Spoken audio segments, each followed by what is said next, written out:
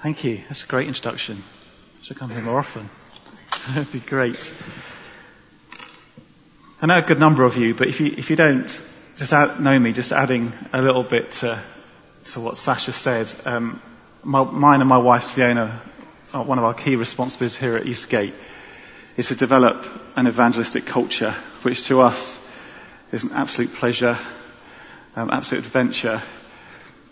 And one of the things that's part of that culture is to ensure that you're equipped by evangelists that are fun, joy-filled and adventurous, because that's how God designed evangelism. I know that's not everybody's experience with evangelism, but that's how we see that God designed evangelism. And so part of our desire is that becomes everyone else's experience. That you move away from something that you might feel a bit awkward about, you might feel overwhelmed with, you might feel is not for you, into something where you can just flow in a connection to heaven, just to bring heaven to earth amongst unbelievers. So that's kind of what we do. We're also writing a book at the moment that we're hoping to get out this year. About halfway through now. It's going very well. Another part of the evangelism strategy is to embody some of that stuff that I've just mentioned into a course. So as part of the Connect Group program, there's not one running this term. There's a course called Dazzle. We have a joke at home. It's a bit like Razzle Dazzle. But that's our own personal joke. And that stands for Developing a Supernatural Evangelistic Lifestyle. And that is open to anybody connected with Eastgate that wants to work out how to be correctly motivated for evangelism, how to get free of your past experiences, and then find out how God sees you evangelistic. And during the course, there are some real awesome moments where people hear God in a way they haven't heard. They suddenly see themselves in a way they haven't heard. And I've invited Maria to come, and she did the last course, so she's going to come and share a little bit about that before I talk. Thank you, Mark. Good evening, everyone. So I really kind of needed shifting into line in terms of where I was coming from with evangelism. And when we were doing the Dazzle course, Holy Spirit brought a memory back to mind that I'd completely forgotten about. And that was when I was in university. I went on an outreach to a German university, and we were a whole group of people. And I distinctly remember chatting with 2 or 3 people and really kind of getting into a debate. And then the debate led to an argument. And I was like, how do I get across the love of God? And so, of course, when Holy Spirit brought that to mind, and this was probably about week 2, week 3, I really had to repent. So, don't argue people into the kingdom of God. That's not a way that Mark or Fiona or I would recommend. So the Dazzle course, in a sense, for me, kind of brought my relationship with God into a new light. I felt that there was a new dimension where, like Mark and Fiona were talking about, partnering with God and the invitation from heaven to go on this adventure to see, what words can you speak into people's lives? How can you tell them the gospel in a way that really would change their lives and change the way that they see God? And just the group time was fantastic. And if you ever get a chance to do it, I would say absolutely do it. When I first started, I was a bit like, I'm not an evangelist, and it is a bit uncomfortable. But actually, it's not about us. We're just the tools in his hand. It's about him. It's about Holy Spirit. So I just want to share a couple of testimonies. And the first one was part of our homework that week was to go and tell someone an encouraging word, but give them a specific word from God and ask Holy Spirit beforehand. So I did that, and I went down to Chatham, had my 2 kids with me, laid them down with shopping in Sainsbury's, and I walked past this lady and she was stacking bread, and I knew the word was for her. But I was like, I don't know, Lord. So I thought, no, I'm just going to go and pay. But then I had this real conviction, I have to go back. I have to see this lady. So I went back and I said to her, excuse me, I hope you don't mind me asking you this. But I said, I just feel like you're lacking hope. And actually, you need to know that God knows about you and he knows the dreams that he's put in your heart, and that actually don't lose hope. And that that took courage to do. But I was amazed at her response. She was like, yeah, you know, I've been searching, I've been thinking this last week, reflecting on my life. There must be something more. I have dreams, but I haven't seen them come to pass. And that was amazing. And then she told me about her mum, who was a clairvoyant and sort of, you know, gave her certain messages. And I said, you know, it's great that you have a hunger from God to hear those messages. And then Holy Spirit, it's like he dropped it in my spirit to say these words to her. That's fantastic. Ask Jesus to speak to you. Ask to hear his voice directly. So that was really encouraging to her, and that was really encouraging to me as well, because I could see as I stepped out that Holy Spirit just took over. And then the second testimony I have,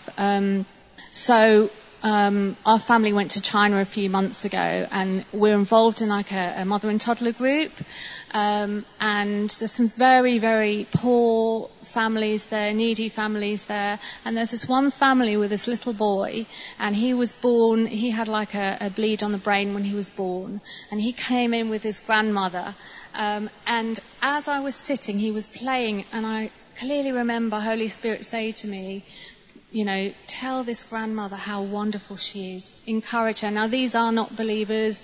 You can't necessarily talk about God directly, but I knew that he'd given me a message for her.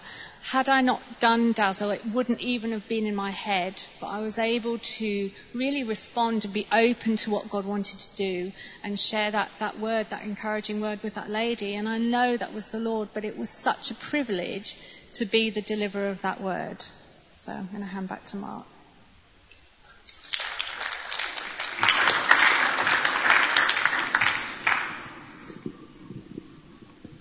Thank you. He's got the slides up. So, I like a bit of interaction, I'm afraid. So you're the ones that have to interact with me. So if you were going to share something about being a Christian to people tomorrow, I'm not looking for right or wrong answers. Where would you start? You need to shout some things out at this point. What sort of things would you include? So I'm not after a polished answer. I'm just after the sort of things you may say. How you become a Christian. And you share your testimony. You need to share your testimony as part of that. Yeah, I'll just make sure I heard what you said. Okay. How much God loves them. Have you ever thought about God? Good open question. Gary at the back. Okay. Looking for any opportunity. Any more? What sort of, in terms of content, what would you share with them if they asked you what a Christian was? Where would you start? What would be 1, 2 or 3 things you think were important to include? Relationship you have with God? Love for God? Anything else? It's not religion? Okay. I'm not going to give you marks out of 10. About relationship. Thank you. Just interested to know what you're thinking.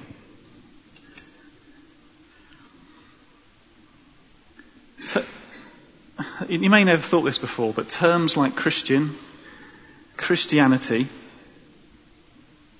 or how to become a Christian didn't exist when Jesus shared the gospel. Have you ever thought about that before? Just to get you thinking.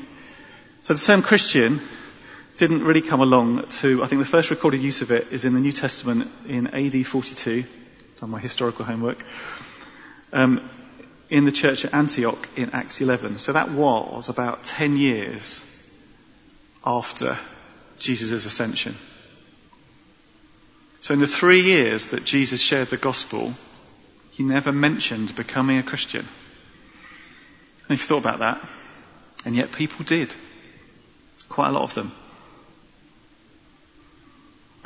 So the Greek word for Christian, which I'm not going to pronounce because I haven't got a clue how to say it, means follower of Christ, which I personally don't find very unsurprising because he asked people to follow him, didn't he? That was often his first or his beginning with people. Even before they were Christians, he would say, follow me. We understand some of you would be on Twitter or other forms of social media and you would follow people. His invitation was often to find out what I am like. And that's what his beginning was. But that's another message. I'm not going to go into that tonight. So if Jesus didn't use, if we go on to my next slide please, if Jesus didn't use the term Christian or Christianity, What was his message? So what I'm wanting to do tonight is equip you to better share about Jesus' message. And I'm not here just to give you nice words, but actually that there's grace on all the evangelists here at Eastgate that you can draw from to be able to do this. So, this was his message. So Jesus went throughout Galilee, teaching in the synagogues, proclaiming the good news of the kingdom. Notice the bit in italics on the slide, good news of the kingdom, and healing every disease and illness among the people. So Jesus regularly used terms like kingdom of God, kingdom of heaven, the gospel of the kingdom, or the good news of God. And obviously you could interchange the word gospel and good news. So again, nothing in there about becoming a Christian. So why did Jesus use the term kingdom? That's where my brain goes. That's what I start to think. If that was his theme for 3 years, it must be important. And he used that term in the non-Christian or the unbelieving world. That's where he most used that term. I know we use that term in our churches. We're absolutely right. I wonder if you've ever thought about using the term kingdom or a similar term in your discussion with unbelievers. We'll pick that up later on this evening. I want to say something really obvious but important. We use the term kingdom because the gospel message is primarily about a king and his kingdom. I'll say that again. This is fundamental to evangelism. If you don't get this, I would suggest you may miss it. So the reason that Jesus uses the term kingdom is the kingdom, or God's kingdom, is fundamentally about a king and the influence and power of his kingdom. So let you think about that. And it's about what that king has done, what he's achieved, and what he's currently doing now. So the first place, or early on in any discussion with unbelievers or non-Christians or whatever you want to call people that aren't Christians, is whatever we do should reveal the king and his kingdom. So arguing is not a great idea, as Maria says. But however we engage with unbelievers, whatever we say, whatever journey we go through with them if we're not introducing the king and his kingdom, and I mean in tangible ways, I don't just mean in concept and in language, I mean in tangible, real ways, I would suggest they're unlikely to become a Christian. Because becoming a Christian, as many of you said just a minute ago, is having a relationship with the king of the kingdom. See that connection there? I'm not revealing a faith. I'm not revealing a religion. I'm not revealing a good idea. I'm not revealing a church. Our evangelism is to reveal the king. And then they can experience the king and they can experience the kingdom. I've got you all thinking. I would suggest that a message that focuses purely on the dynamics of becoming a Christian actually sells people short of what being a Christian is. I'll explain that a bit more as we go through. Now I would suggest, because we're not revealing the king and the kingdom, that probably has something to do with the fact of why we don't see many people as saved as we desire. So if we just talk very narrowly about being a Christian, because Jesus invited people into the kingdom. Even the term born again is you're born again into the kingdom. So I've spoken about this more than once here at Eastgate, that it's God's dream is to reconcile the world to himself. That's his dream, and that's the motivation we have for evangelism, as we get invited into that dream. Not because we should do it, or we ought to do it, or because an evangelist in the past has manipulated you or guilt-driven you into doing it.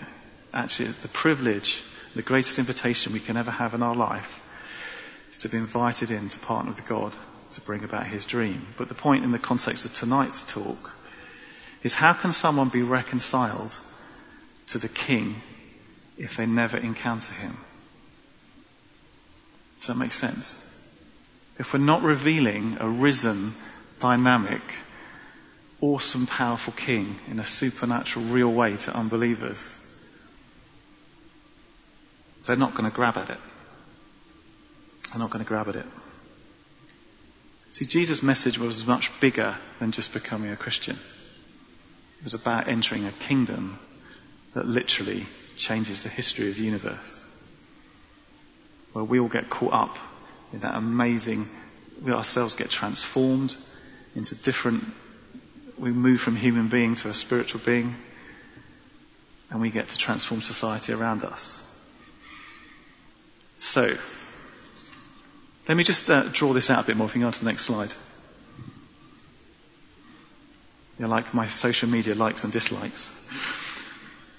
So, for no better terms, there's a table for those on the podcast where we've got, if you're focusing on what it means to be saved or converted or becoming a Christian, you tend to focus on the things on the left. And if you're thinking about a kingdom focus when you share the gospel, you're thinking about the things on the right. And I'm stereotyping a little here to draw it out. And I won't go through every one of these because we will be here all night, which most of us probably don't want to be. So,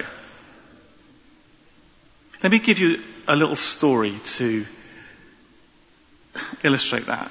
Let's say I was having dinner tomorrow night at my house, and I invited you all to dinner at 7 o'clock tomorrow evening. Okay, this is just an example. It's not a real invitation, as my wife might get a little upset. So, and you all come to my house and you knock on the door and you go, "Can I come in?" Because you want to have a relationship with me and sit at my table and relate to me, and enjoy dinner around my table with all of the people here and my wife and my family. But if we spend the evening talking about the door into my house and why you couldn't enter it, what the problem was with the door that wouldn't let you into my house, if that was our focus, you'd think that was really odd, wouldn't you? Because I've invited you to dinner. I've invited you to a feast. See, Jesus never concentrated on the problem. He set his invitation out and expected people to work out why they couldn't come and work it out themselves with some revelation from him. That's that, and yet a lot of traditional evangelism methods focus on the door, or the door of sin, or the separation from God, or the reasons you can't get into heaven, which are all true, but they weren't the focuses of Jesus' message. So let's just go through just a few of these. So first, I'm going to go through sin versus not believing. I can't find anywhere in the Bible where Jesus tells anyone they're a sinner. It doesn't mean they're not. Don't hear what I'm not saying. But in his evangelism, he didn't say that. Like that you, or Sasha here, before she becomes a Christian, has got a generic problem with sin, that she's been sinning all her life, and that doesn't let her get into heaven. That's what the conversion focus gospel will look at. Jesus didn't say that. He didn't say all the sins that you've done in your life stop you getting into heaven or stop you entering the kingdom. He never said that. Because he's dealt with sin on the cross. He's already provided a solution. He said this in John 16:9. So when he comes, or when the Holy Spirit comes, he will prove to the world to be in the wrong about sin, righteousness and judgment. So I'm just going to pick the first one up about that. About sin, because people do not believe in me. The biggest sin that people have, or the sin that matters when it comes to the kingdom is they don't believe in Jesus. All the other sin is just noise and poor decisions in their life. So going back to God's dream to reconcile the world to himself, the thing our evangelists should do is help people believe in Jesus. Because they'll believe in him, realize how amazing he is, and then want to follow him. So any gospel message that preaches on sin is actually missing the message. It's true, but it's not the point. Take the rich young ruler. The reason he couldn't enter the kingdom is because his love of money and his wealth and his possessions were greater than his love for Jesus. So he went through a whole discussion about keeping the commandments, but the one thing that stopped him entering the kingdom was money in his case, and that was the one thing that Jesus went after. Didn't have a discussion about his general sin or his failings or the things he should have done or didn't do. He picked up on the one thing that stopped him entering the kingdom. Let's come to another point then. So the second one here I want to cover is transactional versus relational. And some of you have already way down on the relational side from the comments that you gave. So John 17:3 defines eternal life as knowing you, the only true God, and Jesus Christ whom you sent. So again, going back to what I was saying earlier, we need to introduce the King to people, the supernatural risen King, so they can relate to him. If you focus on the transactional side, you'll talk about how God or Jesus took our sin upon himself. And it becomes like a legal transaction, which again is biblically true. But that's not where that's not what Jesus focused on. That's something that Jesus achieved and made it possible. It's like he removed the door from my house so you can come in. Having a conversation with someone about an amazing God that wants to know them is very different to having a conversation with someone about how they need to, exchange their sin for the life that God has got for them. Again, it's biblically true, but it's not how Jesus presented the gospel. Moving on. So again, the person's problem versus the king's solution.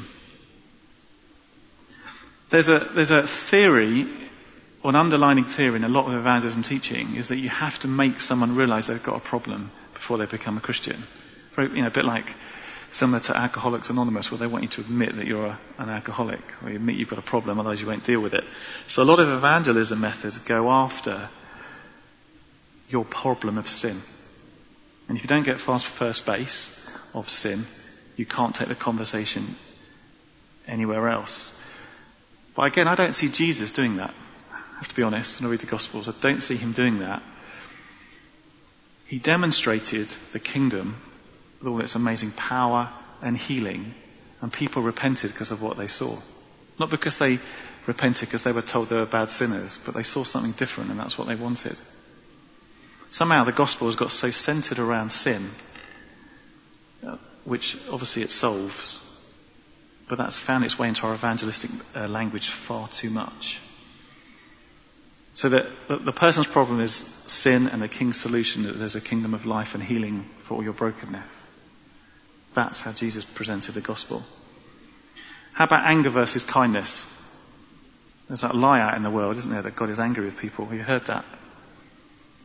It's very common. The Bible doesn't say that he's angry with people in the way that lie implies.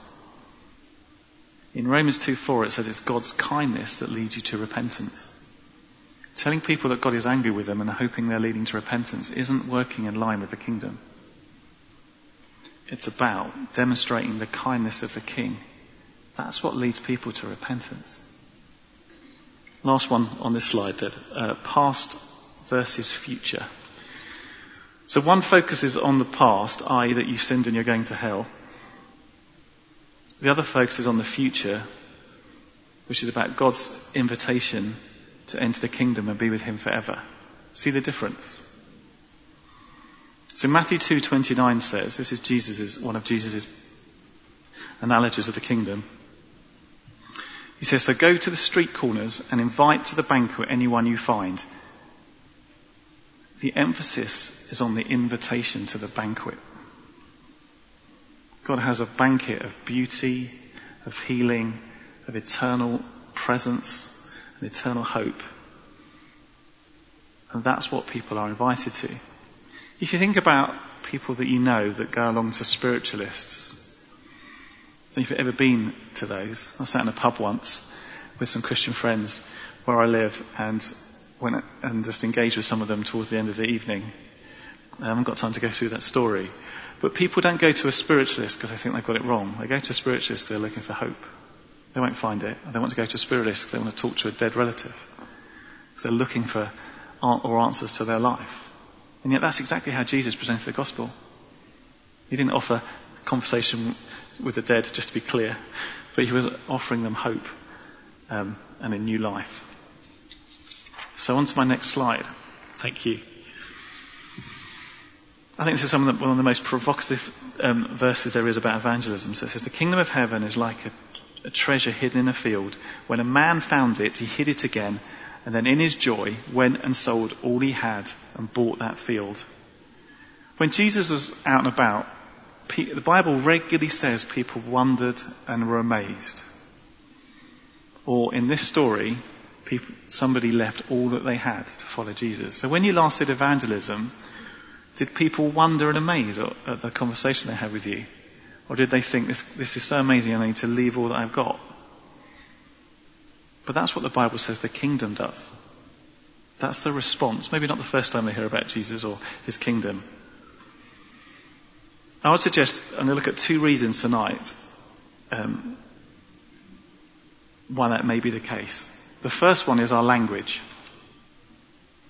I think as Christians we mix our internal language up with our external language. Let me explain to you based on a company called Nike. So Nike has an external brand, Just Do It. You must know that. It's one of the hailed as one of the best marketing campaigns ever. Nike means, or is, the winged goddess of victory. The mythological associations for the Nike brand are flight, victory, and speed. The goddess Nike had the power to fly. Buying their product implies you can run faster and achieve victory. It's a good brand. It's an inspirational brand. It doesn't give you facts about its product. It engages with your emotions to want to be a better person and to achieve more. That's its external brand. All right? But their mission statement and their internal company values are very different. Let me just read you some of these. So their internal mission statement: bring inspiration and innovation to every athlete in the world. And they've got an asterisk after the term athlete. And their co-founder, Bill Bauman, says, the asterisk is if you have a body, you are an athlete. They change their staff's perception of every prospective customer to be an athlete. That's profound. They're not talking about people they sell to in terms of just to get money. They're inspiring their staff to buy products that help their customers' dreams go further. I'm not surprised they're a successful company. But that's what the Bible says to us, that we should change our mind about unbelievers and see them as God sees them. 2 Corinthians 5:16. So from now on, we regard no one from a worldly point of view. If you see a non-Christian that you know and think that they're far from God, you're not seeing them as God sees them. Because God sees every unbeliever as near to the kingdom and within reach and touch of the kingdom. Okay, so we're very similar to Nike in that regard. How about some of their company values? I think these are quite fun. Be a sponge. All right? Evolve immediately. Do the right thing. Do you see they're all different to their external brand? This is important, okay, which I'll explain why. They use a different language internally to externally. They don't use their internal language with their prospective customers. Okay? So if you were watching TV and a Nike advert came up this evening and it said, here's our new product, be a sponge, you'd think that's weird, wouldn't you? Because it is. And yet if you turn to a non-Christian who's got no church background and go, if you're a sinner and you fall short of the glory of God, they would probably think you're weird. Not because it's not true, but because you're using internal theological language to explain the gospel. You get to, there's a quite a famous evangelistic talk called Romans Road, where it takes 4 verses out of the gospel. So it's using technical, theological, Christian Jewish language, which is all true, to go and tell people about what it means to be a Christian in a language they don't understand. And you wonder why people think we're a bit weird at times. How about the word sin? I don't think it's a good word to use with non-Christians. You know why? Because they don't know what it is. It doesn't mean you can't talk about what it means. So, for example, the origin of the word sin in Greek is failure, being in error, missing the mark, especially in throwing a spear. Okay? The Hebrew origin, it comes from archery and literally refers to missing the goal at the centre of the target, i.e. error. How many people do you know that throw spears and do archery? And yet we use a term where we think people will understand what it means. See, Jesus, we're going back to Matthew 22 about being invited to the feast. In that parable, that story, there was a man that didn't have wedding clothes on and got thrown out of the wedding. So Jesus is using an analogy for someone who's not dressed in Christ's righteousness without using any religious language at all. He's dealing with the concept of sin, blocking you from getting into heaven's kingdom. And he doesn't mention any of that religious language in his stories. So I think language is a key thing where we can possibly put people off. For example, we sung it today. We sung the term living water. Do you like that term? That was in one of our songs. Do people in our culture enjoy drinking water? Some possibly do. What drinks do people have every day to get through the day? Coffee and tea. I would suggest to you that Jesus would probably use the term living coffee in his evangelism. Or even alcohol, because that's what our drinking holes are. Like, they're not wells of water, are they? They're pubs, bars and coffee houses, aren't they? We need to translate what the Bible says into language that we understand. The second reason I think is that we don't demonstrate the supernatural reality of God's kingdom to unbelievers enough. So even taking some of Maria's story where she was getting a supernatural download in the middle of a conversation, that's that kind of thing I'm talking about. It's the ability to connect with God supernaturally in the midst of an evangelistic moment. So it says in Matthew 10:7, as you go, proclaim this message, the kingdom of heaven has come near. Heal those that are ill, raise the dead, cleanse those who have leprosy, drive out demons. Freely you have received, freely give. This is our mandate. We don't just have a mandate of words. And the important thing is, so going back to what I said at the beginning, that sharing the gospel is about revealing the king and his kingdom. Miracles confirm the authenticity of the king and his kingdom. It's really important to know that. Having the confidence to lay hands on people in our everyday life so they encounter his presence and get miraculously healed is a really important part of revealing the kingdom. Not just using words.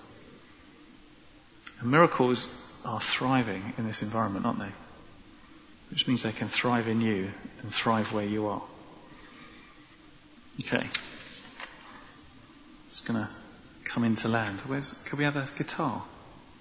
Thank you. Go on to our next slide. So the question I've been asking myself, or Fiona and I have been talking about, is how can we introduce people to a kingdom without using the word kingdom? Because it's not an everyday word. Does that make sense? I don't know how many conversations you have in a normal month with your unbelieving friends. I bet the word kingdom doesn't come up very often unless it's in a movie title or something like that.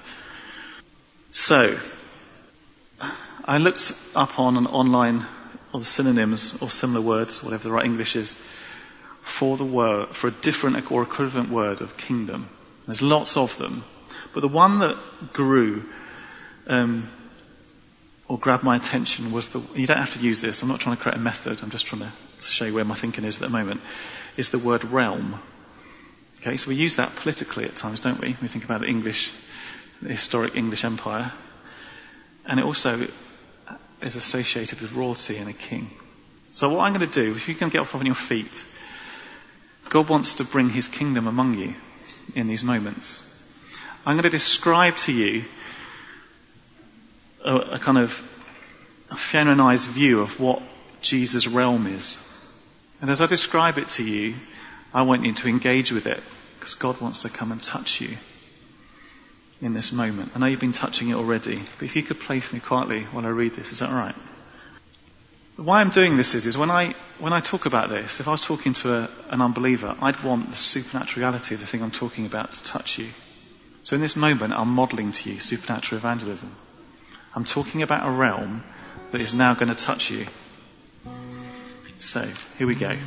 So if you want to engage with the presence, engage with the King of the kingdom, just take these words and let King Jesus touch you. See, have you heard about heaven's realm? I want to tell you about it and introduce you to it right now. Heaven's realm is where King Jesus has power over all sickness, death, hopelessness, despair, and error. Within Jesus' realm, life prospers continually. It keeps growing. It has no limits or restrictions. His realm touches people of all ages, backgrounds, and nationalities. In his realm, there is no hurt, pain, damage, or brokenness that can't be healed. This realm restores what has been lost or stolen. Jesus' realm is synonymous with the miraculous because it's a realm where all things are possible. People who enter his realm discover who they really are, why they were born, what their destiny is, and get to fulfill their dreams. When they enter this realm, people encounter love and the Father whom love originates from.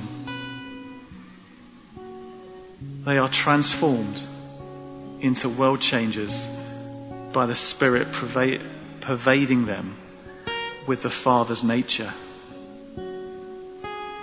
They are given the ability to bring the wisdom and resources of heaven into their everyday lives.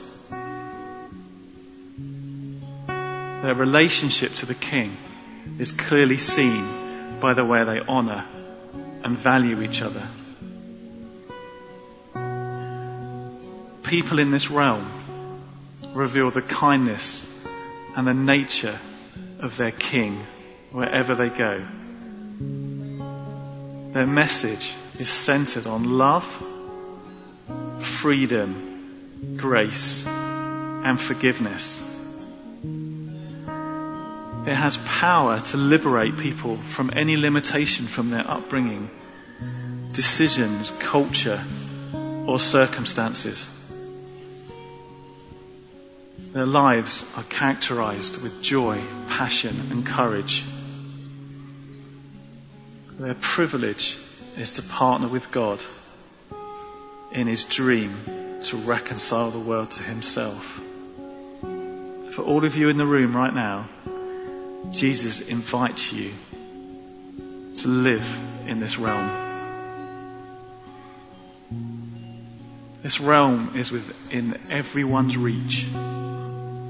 So why don't you reach out and experience it now? Stay in his presence now and let God touch you.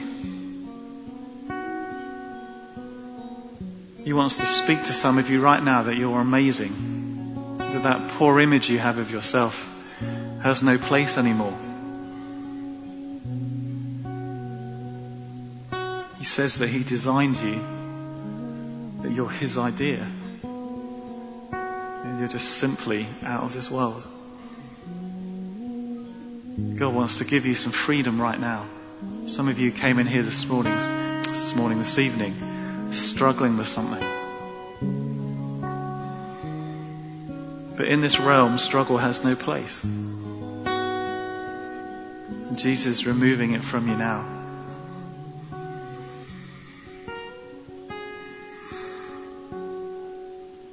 Others of you need healing. In Jesus' realm, Jesus heals all diseases, all sicknesses.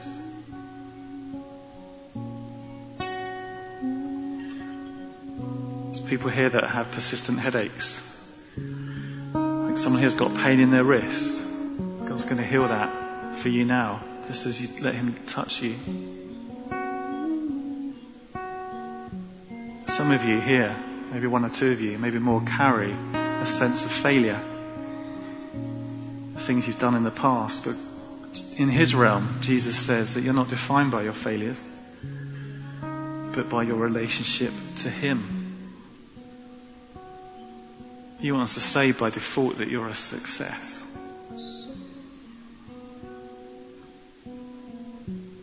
those of you that say, what's the point? It's too hard. I'll never succeed. Or those of you that feel lonely or struggle to forgive yourself or others. In this realm there is freedom from any emotional brokenness. So let him touch you now. He just wants to love on you. Know that you're special to him.